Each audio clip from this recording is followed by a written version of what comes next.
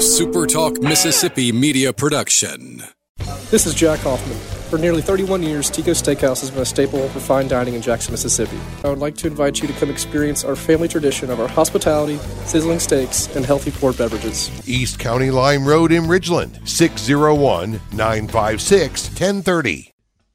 What is up on a Friday? Is today Friday? Yeah. Okay, yeah. Friday. It's whatever the hell day you want it to be. I'm Brian Scott Rippey. Co-conspirator here is Colin Brister. We appreciate you hanging out with us whenever it is you listen to it. It's been a crazy week. We're both on the road Wednesday in Louisville. Did not get a chance to record. I just got back as of this recording from Nashville after Louisville, and so we figured better late than never on a Friday, Saturday. Whenever you want to listen to this, we got a lot to cover. And I'll be honest, this one is just kind of a fire away type of thing. We didn't have much time to come up with a plan for today's show. But plenty to talk about. Colin, I guess first of all, Colin, how are you? I'm good. How are you? Let's start basketball. I am very, very tired. A long week. What time did you get out this morning? Entertaining week. I got out. So my grandparents live in Nashville, and that's nice. Had breakfast with them around 8:30, and then got on the road. So a decent hour. Got back, but problem didn't get a ton of sleep. Drank way too much caffeine at the game. Couldn't fall asleep. But I guess without further ado, we're just going to get right into this. So Ole Miss loses. Well, do you want to go basketball? I guess basketball. Yeah, let's do Ole basketball. Miss loses 62-57 to Alabama. In an SEC tournament game, they blew a 14-point halftime lead. They scored 19 points in the second half. Seems bad. They got out-rebounded 50-30. Alabama grabbed 12 offensive rebounds in the second half alone and 19 defenses. So 31 rebounds in one half seems like a lot. That's a lot of missed shots. That's what happens when you miss a lot, yeah. Yeah, I guess if you miss a lot of shots, that's a lot of rebounds. So there was a lot to unpack in this game because there were single game outliers that I don't think will happen again, but there were also reoccurring and not long term because the season's, no matter what they do, there's no long term for this season at this point. You're in early March. Yeah. Reoccurring issues that I don't necessarily think are going to change, or if they do, maybe not. So, first impression was, one, Breein Tyree and Terrence Davis go Awful. 4 of 27 from the field. That's an outlier, though. That's never going to happen. Was that just shots not falling? or do you... That was them settling. So Alabama's really physical inside with Dante Hall and some of the other guys they have in there. With the Smith kid, I can't remember his name. Yeah off the top of my head. And that was them not getting to the rim and settling for a lot of perimeter jump shots, and them just not making the shots, which happens sometimes. But a lot of times, like when you see good guards miss jump shots, they find other ways to score and get their shooting percentage up because you're trying to get to the rim, get to the bounce, get to the free throw line, which Ole Miss didn't do at all. Yeah, they shot two free throws. I think 4. 4? Okay. Well, whatever. Splitting Yeah, it was 4. Schuler shot 2 at the end. Yeah. Shoot 4 over the course of a 40-minute game. And that's not has nothing to do with the officiating. That has every bit to do with how one team played and how the other one did not. Yeah. So my first takeaway is, one, Breein Tyree called it the worst game of his career, which he's probably not lying. Yeah, that's probably the Auburn game this year was pretty rough. Yeah, but he said, I let my team down. I know it's a team game, but I really let my team down. And you appreciate the kid taking the blame, I guess, or it's admirable. But my thing is that's an outlier. That's never going to happen again. I don't know how many games they have left in the year. Those two are not going to go a combined 4 of 27 again. Well, if they play like that, there will be one game remaining in the year. But no. Yeah, but the odds of that happening again are not high. But what is concerning is when those two, and those are two veteran guards, weren't making shots, it affected their defensive effort. And that's something that's you see that in freshmen a lot. Like Blake Henson defends a lot better when he's making jump shots and kind of, feeling himself. But you don't want that to happen in late March between a junior and a senior. That was the most concerning part in my book. And I think Kermit Davis was very concerned because he had a great quote last night. He said, when my two all-SEC guards stopped shot making, they stopped defending. And you just can't have that. No, look, when Breein Tyree isn't making shots, he was very bad on the perimeter on defense last night. I guess if there's one positive from last night is that they got really nothing out of Breein and TD, and they were up 2 with 2.5 minutes left. They almost won a game without getting much contributions from them. Alabama, I don't really feel like it's a good matchup for Ole Miss at the end of the day either. No, they're a bad matchup because although it is a game that Dom can play a little bit in because you don't really have any threat of Hall or any of their bigs shooting on it. But to your point, it's a bad matchup because Alabama wants to kind of punch you in the mouth in the paint. Yeah. And Ole Miss, one, they're not a physical team. they're not always the most mentally tough team. And so when they kind of get hit with a punch like that, it takes them a while to recover. And it was a weird game because Ole Miss is up 38-24 at halftime. And I thought, one of the things that was surprising to me was you got to commend Ole Miss for the energy level they showed in the first half, because there was one team in that thing that had something tangible to play for, and it wasn't Ole Miss. No. And Ole Miss was the aggressor. They came out, and you talk about proverbial punches, they hit Alabama in the mouth. And so Ole Miss goes up 38-24 at halftime with Terrence Davis did not score in the first half. Tyree was not very good. So it was kind of a weird situation. Alabama turned it over a lot that led to a lot of Ole Miss points in transition and easy points. And so Ole Miss leads by 14. And I was thinking at halftime, a buddy of mine that covers Kentucky for 247, well, I was sitting there talking with him, and he was like, and I was kind of like, I think Alabama might fold. I mean, yeah, because they didn't look they engaged. have no energy. They didn't look engaged last week in Arkansas either. No, when you thought that, their life's on the line here, like you think that. So I was like, they're going to fold.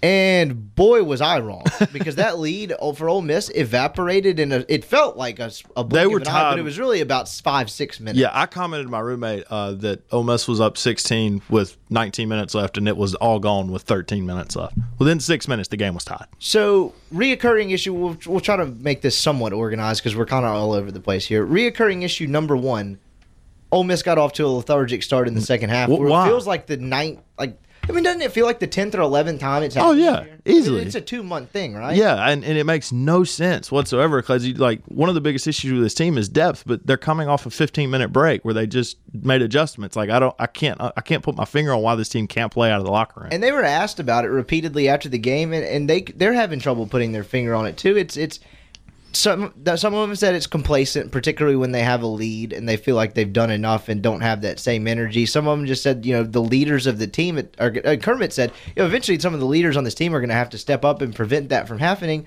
because it's not a schematic thing. It's just a matter of, hey, when you go back out on the floor for the second 20 minutes, you have to bring the same punch that you brought in the first 5 minutes of the first half. Or you're going to be tied. Because they, most part, with the exception of a couple games, they start games well. Oh, yeah. But something, and they struggled to put their finger on it, but it's a couple of different things. At some point you got to have the Terrence Davises and the Breein Tyrees of the world kind of get on someone's ass, basically, and just be like, look, this is not acceptable. You can't build up a 14-point lead and have it evaporate that quickly.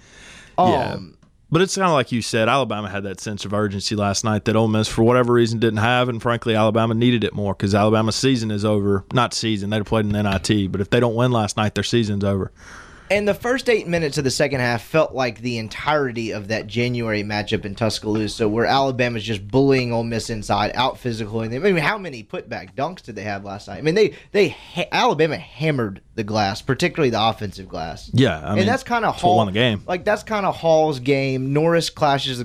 Petty does a good job of it too. Petty does too. That's kind of what they like to do. They kind of get it's not.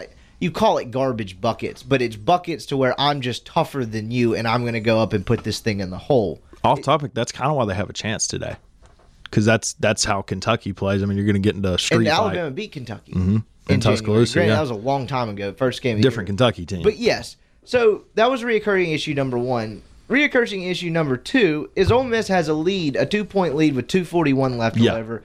Ole Miss did not score a basket in the last 3:21 of the game. And Ole Miss was up 57-55, and I was texting somebody at that point while trying to write. Not advisable, but I said, I've seen how this movie ends. Yeah. And, of course, Ole Miss doesn't score in the last 3:21 of the game.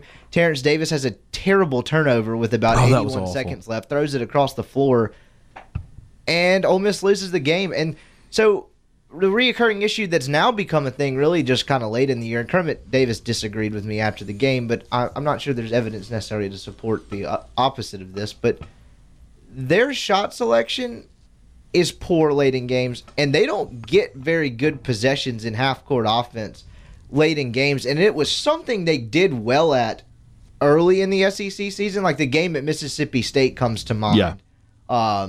In Starkville, that win they had, where they ran good offense, they got, they cut it hard, they screened hard, they got good open looks, and were efficient towards the end. Other than missing a couple free throws, they were pretty efficient down the stretch in that.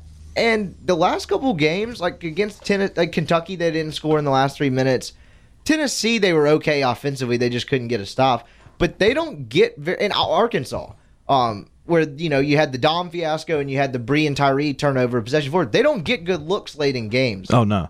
And it kind of seems like when they do get it past half court, unlike Tennessee and Arkansas, they don't trust each other.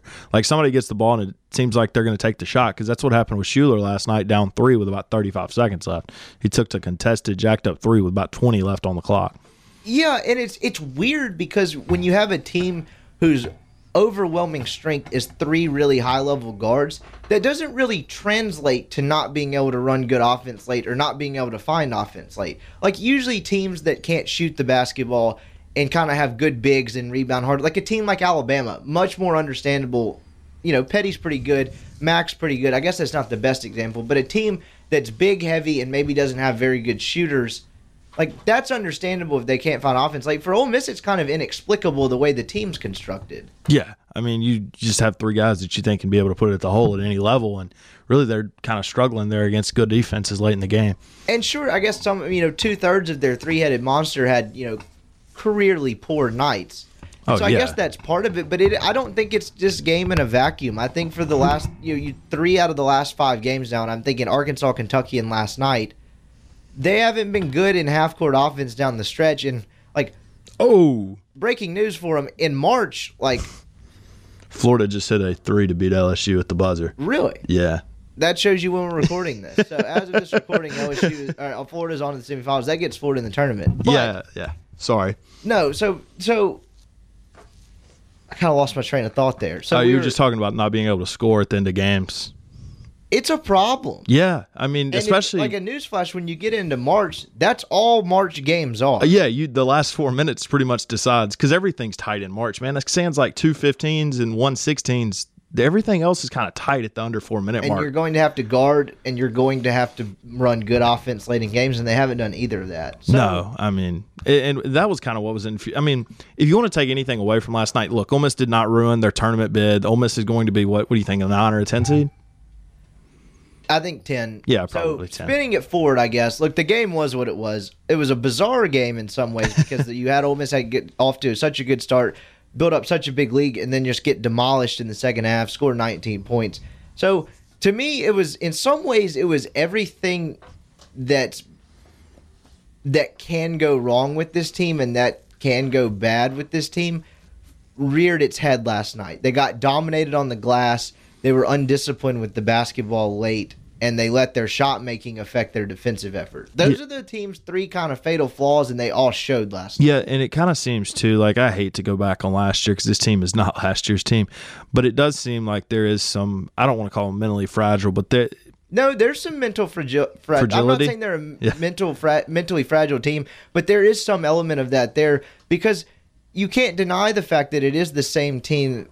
It's well documented what happened last year. So, not that they're fragile and they're going to quit like a year ago, but like getting over mental obstacles like the free throw thing or running offense late in games, I think there's something there. Yeah, I mean, because, Brian misses the 2 free throws, and Andre, he missed 1 at Missouri, too. So, yeah, it's going forward, going in this NCAA tournament, it's something that they've got to work on, and I don't really know how much you can fix that over the course of a week. I will say, and this is a little bit of Pollyanna, I don't know if it's necessarily the worst thing in the world they're not playing today against Kentucky. Bruce Stevens, I don't know, did you ask about his health last night? Yeah, I did. I asked him that after the game, and he said, I just twisted my ankle, I'll probably be fine. I mean, he came back in the game. Yeah. Probably sore, though. So, to your point, that's what we were about to get to. So, the loss is what it is. Ole Miss now just sits and waits. It's a postseason fate. In the postgame last night, they got asked how nervous they're going to be this week and all of that. And I don't think they necessarily should be. The teams behind Ole Miss are just bad at, in a normal year, they would be sweating it very greatly. But, well, if you lose to Missouri, you're sweating. Yes, they did. And so that's why I think they sealed their fate that day in Columbia. So, honestly, not to try to spin this, but it really might not be the worst thing for them because they're a team that's lost 4 of 5. They're not playing very good basketball and haven't for 2.5 weeks now. They have in stretches, but haven't put complete games together like they did at the beginning of the year. So, they looked gassed at the end of the game last night. Like, you could tell Schuler was tired. Tyree just looked mentally and physically exhausted. So, they're now going to have essentially a full week where all they're going to do is practice and rest and get healthy. Bruce Stevens, Devontae Shuler, though I think he's pretty much past the foot thing at this point. And I was talking to someone after the game last night on the phone about it, a buddy of mine, and the last time they've had that amount of time to just work on themselves and get healthy is probably Christmas. Yeah. But did they even have that long? I guess it was about the same stretch. It was like December 23rd to the 28th. Yeah. So really, if you're talking a full week, you're talking like November, like before the season that's happened. Yeah. And so, the point being, it might not be the worst thing for them because they've lost 4 or 5, and that's long enough to where that's not necessarily going to linger in their mind. 7-8 days off is a reset. Oh yeah, absolutely. And what I kind of wondered too, and I didn't think they'd get like this. I wonder if they're pressing a little bit. I wonder if they get freed up on Sunday when they see their name on the selection and they go play whoever they play, VCU or whoever, in a 7-10 game. I wonder if that just frees them up to go play basketball. Yeah, and there was varying reaction to how they're going to be this weekend. Kermit Davis said he's not going to stress at all. He thinks they're an NCAA tournament team. The numbers support that. He kind of stated his case. Well, I mean, just not to belabor the point.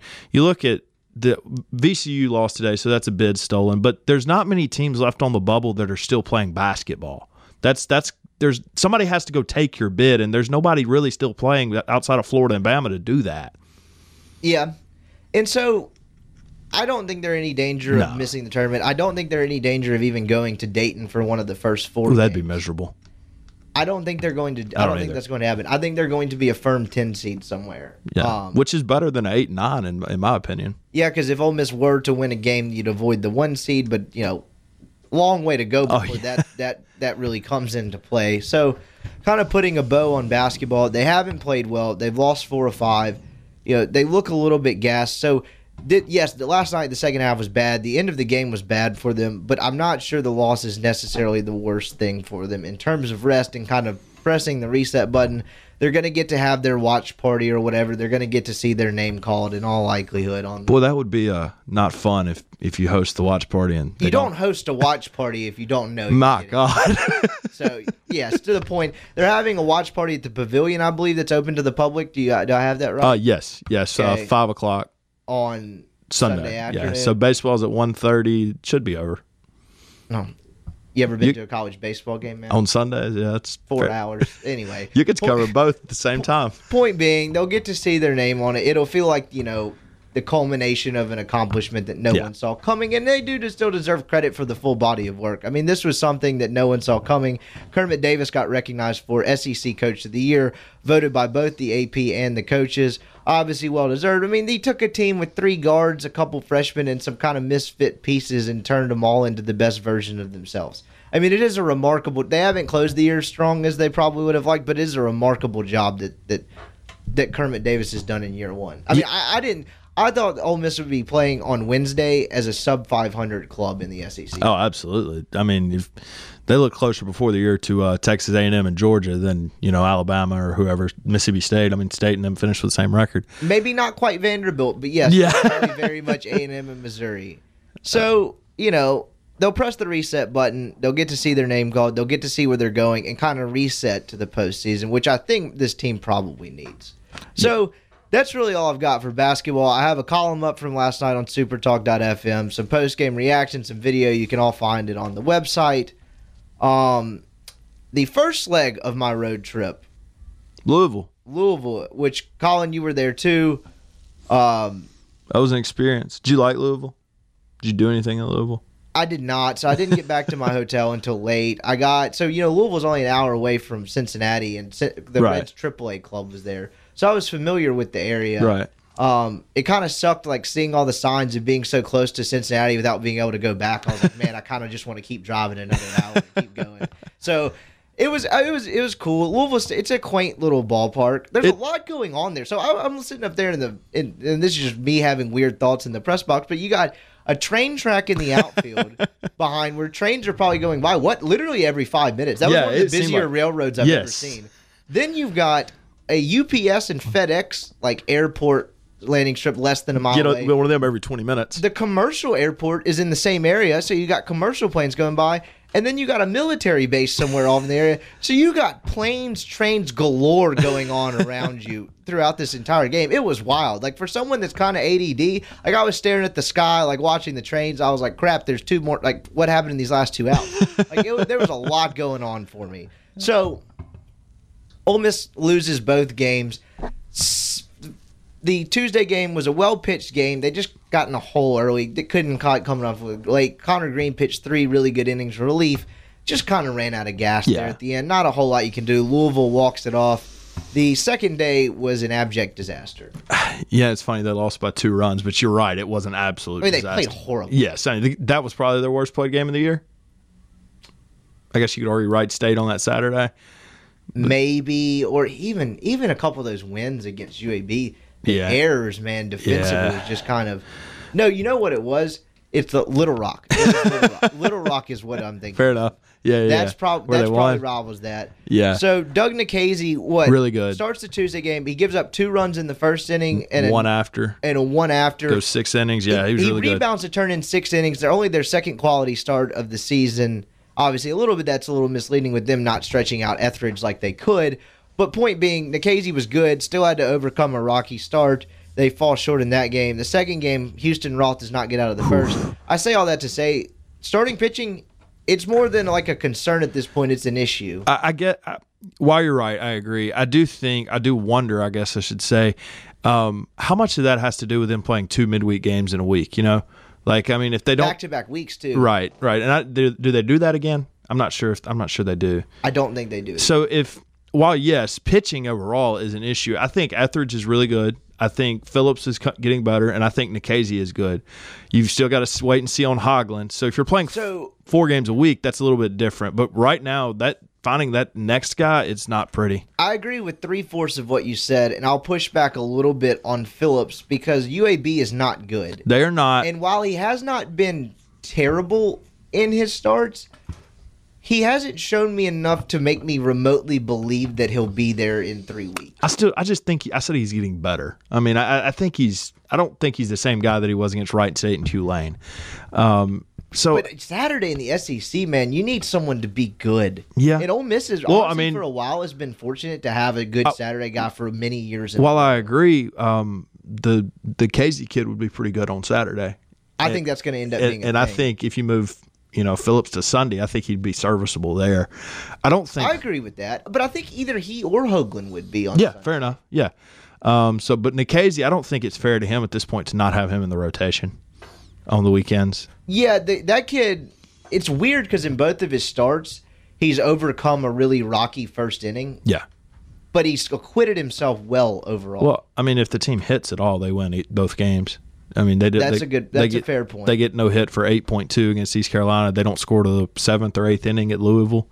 I mean, and that's not to belittle the offense. The offense is fine, but it's just, well, I'll say fine. It's good enough. But yeah, I think Nikhazy at this point, you've got to get him into the rotation. He's throwing too good to continue to throw him on Tuesdays and Wednesdays at this point.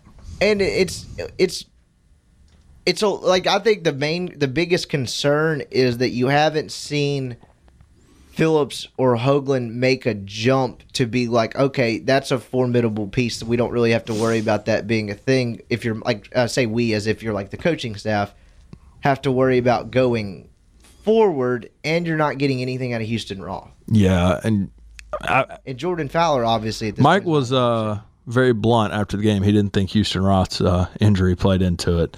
I don't know. Did you see fastball velocity on Wednesday? Where I was, I couldn't see it. I couldn't tell. Louisville's gun had to be a little hot. Maybe. They brought in like 9 kids that threw 95. I don't know, man. They were slinging it. From someone that was sitting right behind home plate. It's like Vanderbilt North. They were bringing it. But, starting pitching is an issue. The first innings, weirdly enough, are the biggest issue with this team. Cooper Johnson called it their kryptonite. Yeah, I mean, it kind of is. I mean, you're starting from behind at so many games. It's just They are. They've started from behind in what feels like almost every game. And the offense is good enough to bail you out, but, I mean, you don't need to put that See, that's the problem, and that's what I kind of got into with you. I mean, you were standing there. I got into it with Coop. Not got into it. Broke it down a little bit with Cooper Johnson after the game. I said, when you get down 4 or 5 runs, does that change your mindset as a hitter? And he said, absolutely, because Cooper's a great quote. And one of the most telling, and he's always very honest about things, or at Yeah. least it seems like. And one of the most telling parts of what he said was like, well, you feel like if you put 4 or 5 quality at bats in a row, or six quality at bats in a row, you're still not making a dent, and that's yeah. a demoralizing feeling. Yeah, when you cut a 6-run lead by 2 runs, you're still down 4. I mean, And that's what he said. He said it's one thing if it's 2 or 3 runs, but when it's 4, 5, and 6, it's a Yeah, whole it's a nother different story. thing. So- And it changes their approach at the plate. So what's the fix? I mean, this team is not good right now. This team has not played well this year. I mean, let's just call it, outside of maybe the Tulane series, they have not played Well, they well. haven't beaten anyone good. Okay, I think Wright State's okay, but yeah, outside of them, What do you think happens with Hoagland on that Sunday? fair enough. You know what I mean? I'm not okay. Them not beating anyone good. I'll give you Wright State, but I guess what I'm saying is the 3 games that you were looking at in their non-conference and be like, oh, let's see where this team's at. ECU in these 2 games, They lost all 3. Yeah. I guess if you want to be a Pollyanna, they lost them by 1 and 2 runs, but they're still losses. There's not a net in baseball. It doesn't account offensive efficiency. So yeah, at this point, I mean, it kind of is what it is. We'll see tonight with Will Etheridge. I think Will Etheridge is going to have a really good night tonight. I think Ole Miss blows out. Is it Finnerty tonight? Have you seen the rotation? Sam Finnerty. Yeah. I think Ole Miss blows him off the mound. That's how Ole Miss plays Alabama. First pitch 6:30 on Friday. I don't know when you guys are going to be listening to this. If it's already happened, sorry. But yeah, I think Finnerty's a bad matchup for Alabama against them because he throws 84 to 86 with his right hand. So I don't think he's going to retire many Ole Miss hitters tonight. So on the flip side of things, the offense a little bit, to borrow a phrase from Chase Parham when we were talking about this, it's not concerning, but at times it's a little smoke and mirroring. Yeah. Because there's parts of the lineup that go dead for a while. Like you notice, so Bianco put Kevin Graham's been their most consistent producer for the last very small stretch here, 3-4 games, wouldn't you say? Yeah, I mean, yes, while numbers wise. Not that everyone, not to say everyone else has been bad. My point being, Bianco gave him a start Friday against UAB to try to spark the bottom of the order, and then the top of the order goes bad against the first game against UAB, and the next day you see Kevin Graham in the 2-hole. Yeah, so I don't know. I mean, it's just they've kind of, in my opinion, got to stop that. Like they've got to get a lineup, Yeah, they've got to I get a agree. rotation, and those got to be their guys. Like I think 8 of the 9 need to be set, and if you want to rotate Kevin Graham and Elko at the DH spot, then by all means go ahead. But I think everybody You're else, missing a name, and I don't think it's on accident. Michael Fitzsimmons, No, Chase Cockrell, yeah, he's done. I mean, I think that is what it is at this I point. mean, you're striking out what will we say, 18 times in 40 at bats. It was at one point. I mean, I don't want to be a numbers nerd on here. I am. At one point, I looked, his batting average was about 220, but his batting average on balls in play was about 420. So, I mean, that's not going to continue. It's going to get worse. I still believe in the talent in Elko, so I think you play him against left-handers. I think this is your best defensive lineup with Adams and Servideo. So I think 8 of the 9 just are what they are, and you can rotate Elko, Fitzsimmons, and for Graham against a left-handed pitcher. And once you saw the struggles of Cockrell and Elko, you kind of saw the second base platoon turn into 2 starters. You kind of saw that coming from a mile out because Servideo and Adams are both producing at the plate. Adams has good enough range at second base, and Servideo makes them a better outfield opponent. He needs to play center field, but yeah. Yeah, I mean, I think Ryan Olenek, to his credit, we both watched this team in 2017. Ryan Olenek was not good in center field. I think he's a lot better than he was now in center He's field. a frustrating guy in center field because I agree with you, he wasn't good, but he has moments where you're like, how did he do that? Like, do you remember that catch against LSU where his cleat mark ripped up the wall? Oh, he's a Saved that gamer game now. for him? It's just stuff like that, but I agree. Overall, but yes, I think he's gotten better. I don't think Olenek's a bad outfielder. He's No, a not at great all. athlete. But I agree. I think Servideo would probably fit better in center field. That's neither here nor there. We're talking about the offense. If I told you coming into SEC play, Cooper Johnson was going to be hitting 320 with a 950 OPS? He's been good quietly. I too. mean, this offense isn't producing at the level you thought it was, and he's producing those numbers. I don't know what you do, man, because Kessner's not hitting right now. I mean, it's just. But that's the least of their not Kessinger alone. The offense is the least of their absolutely. worries because it's still sufficient. Well, enough. to a point, the numbers against left-handed pitching is bad. That they're And that's worrisome. that's Because I don't know if you fix that. I don't know how do you. I mean, I don't know how you fix that. You just plug the lineup with lefties. Call Stephen Head, see if he can come throw some live BP, I guess. But I mean, Yeah, I don't know. I mean, they're not hitting lefties right now, and anybody really.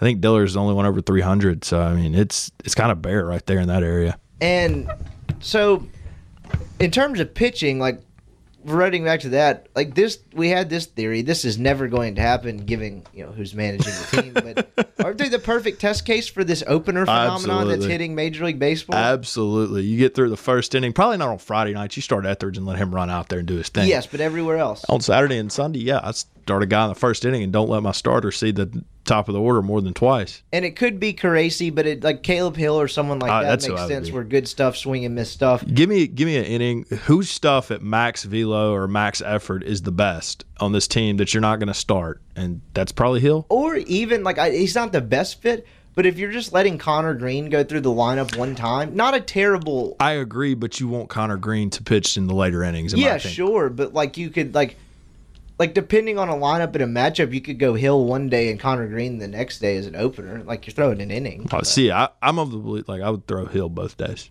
That would kind of be my approach. But yeah, I just think there's some flexibility. Oh, sure, yeah. Because when the Rays first started doing it, they did Romo every time. Yeah. There was another team that did it that used two different guys. The Brewers. The Brewers used them. And used two different guys. So I don't know. There's different ways to do it. That's all moot. The Brewers used it in the NLCS. That's right. Because they used Miley in Game 5 and then started Miley in Game 6. That's gonna stop. So for people that don't necessarily know what the opener is, I guess I'm going to do a terrible job explaining. Explain it to them, the benefit of it, because it's something that hit Major League Baseball last year. It's an interesting strategy, and it's one that could fit Ole Miss. Yeah, it's so basically you start a reliever. The Oakland A's did it in the playoffs last year.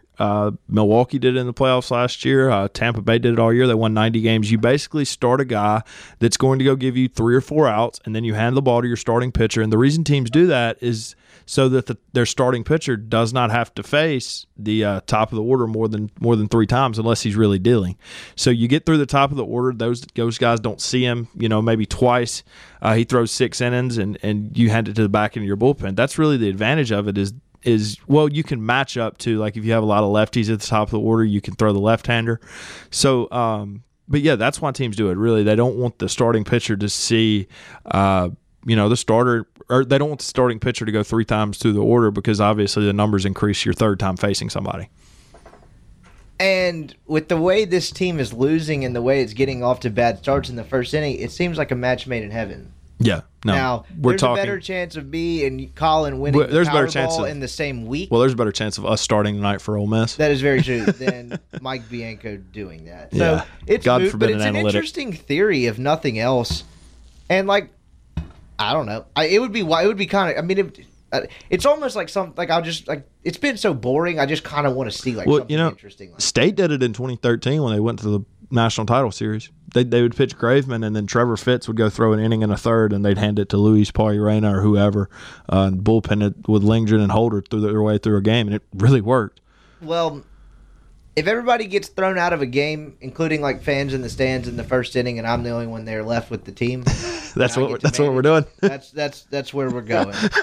So to wrap up with baseball, they're not playing good ball, but they caught a tremendous break in scheduling that they're starting SEC play with Alabama this weekend and then Missouri. What do you have to go? What do you have to go to feel good about yourself? The worst case scenario, 4-2. Absolute worst case. I think to feel good about yourself, you got to go 5-1. I think so too. They have to sweep one of them, and it's probably the home series because I think Missouri's worse. Missouri is worse, but Alabama is 16-2. They've played nobody. Yeah, but I do think, just not to belabor the point, you do have to sweep one of these series. Yeah, and I hate saying you need to sweep, but man, you've lost 3 games in the non-conference against top 25 teams. You lost to Tulane and Wright State. You got to make those wins at some point. And there's enough pieces for them to figure this thing out. Yeah, it's just how they're going to do it, given the number of inconsistencies from a number of different guys on the mound, makes it a little more unclear. Yeah, they've not gotten roles, answered outside of Austin Miller and Connor Green are their first 2 guys out of the pen. And there's fat trimming to be done. There is. I mean, at some point you got to go to the guys that have produced. Obviously, you're not going to run Connor Green and Austin Miller in the ground. You're not going to run Parker Caracci in the ground. Well, they did last year, but so you've got three guys. Really, if tonight Ole Miss has to give the ball up in the sixth inning, how many guys, if you're Mike Bianco, do you trust to get outs to get it to Caracci? Connor Green, Austin Miller, and who else? Is there anybody else? Because Max Trophy's gotten blown up recently. Yeah, so you said Connor Green, Austin Miller, and Caracci? Well, to get it to Caracci. Okay. Is there anybody else you trust if Nikhazy's not available? And I'm betting he's probably not. That was the first one I was going to say. I'm trying to go through to see if I'm missing anybody. I mean, the next closest one is Taylor Broadway, maybe. But that I wouldn't put it. No, you go Austin Miller and Connor Green. If they don't have anybody that you trust to get it to the back end of the bullpen outside of those three. Man, if that Connor Green hadn't found the renaissance that he's found, where are they at this point? Or Austin Miller. Yeah. I mean, no, Austin was good last year in limited opportunities, but I mean, if you don't have those two guys, I mean, you are in a mess.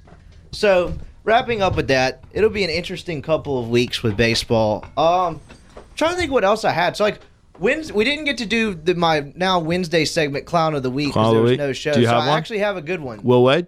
No, myself. I am Wednesday's Clown of the Week on a Friday. Thursday night, or last night, I guess, as of this recording, I get to the SEC tournament. I try to find a seat.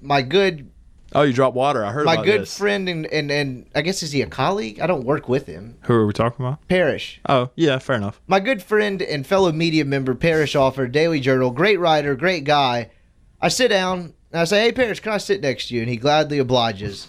So I sit down, I go get a cup of water, and I go back to my seat and fumble this cup of water so violently that I would have honestly been better off just looking at Parrish and been like, have some, and crammed it in his face. Like, got all over him. Did you like fry anything? All over me. Didn't fry anything. So, one, the technology gets saved. But two, Parrish gets wet. I get wet. I have nothing to clean it up with except for, like, game notes, papers, and stuff, because I can't find any napkins. Everyone's looking at me, and I'm just like, Jesus, man, like, what are you doing? You spilled water in a crowded area like 5 minutes after you sat down at this event. Like, come on. That's a heck of a way to start the day. You could feel how pissed off everyone was around me. And, like, Parrish, too nice a guy. He was like, no, everything's fine. The electronics are. And I'm like, all right, here's a towel. Like, I don't know what else to do. So it made for an interesting start to the game. So I didn't have a better suggestion. So that's me. So if anyone ever actually wants to send one of these in, you're asking what Clown of the Week is. It's something that someone does, you see someone do, and it makes you ask the question, like what's wrong with people? That kind of stuff. Like, what was the guy the guy that was in the media room at the basketball game, blaring dubstep through his earphones at like 11:30 at night, to where like the entire room can hear it, and he's just pecking away, like logging photos. Who do you have winning the SEC tournament now? Oh, we got Florida in that. So LSU was just knocked out as of this recording, right? South Carolina, Auburn. Who you have? I've got South Carolina. I think Auburn wins a close game. I think South Carolina gives them a good fight. Kentucky. I think Kentucky wins the tournament. I think they're playing well. See, I'm kind of curious.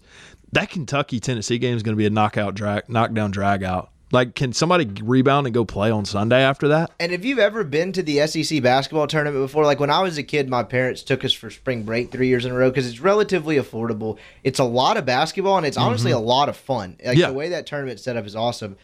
Kentucky, Tennessee in Nashville is the quintessential SEC tournament matchup. Oh yeah, that place would be that Bridgestone Arena. If they get that matchup, is going to be rowdy. That's what I'm saying. I'm honestly jealous I wouldn't be in there for that. Yeah. That would be a lot of fun. Yeah, I don't know if whoever wins that can rebound and play the next day. Now, if you're playing Florida, who's playing their fourth day in a row, it's a little bit different because Florida's going to be have dead legs tomorrow and Sunday if they're there.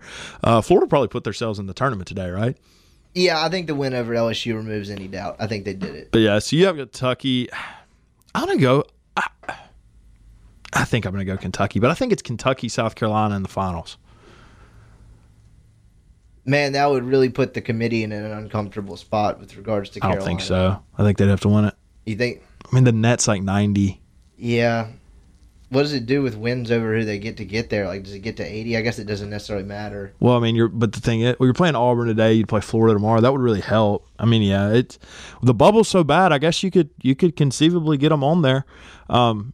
if you're the SEC, why not just, call a few fouls and make sure they win? I mean, yeah.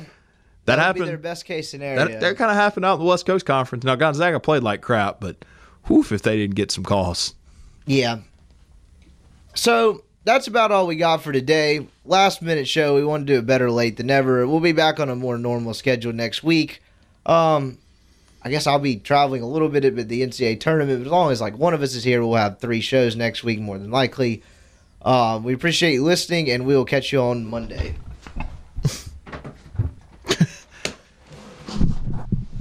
A SuperTalk Mississippi media production.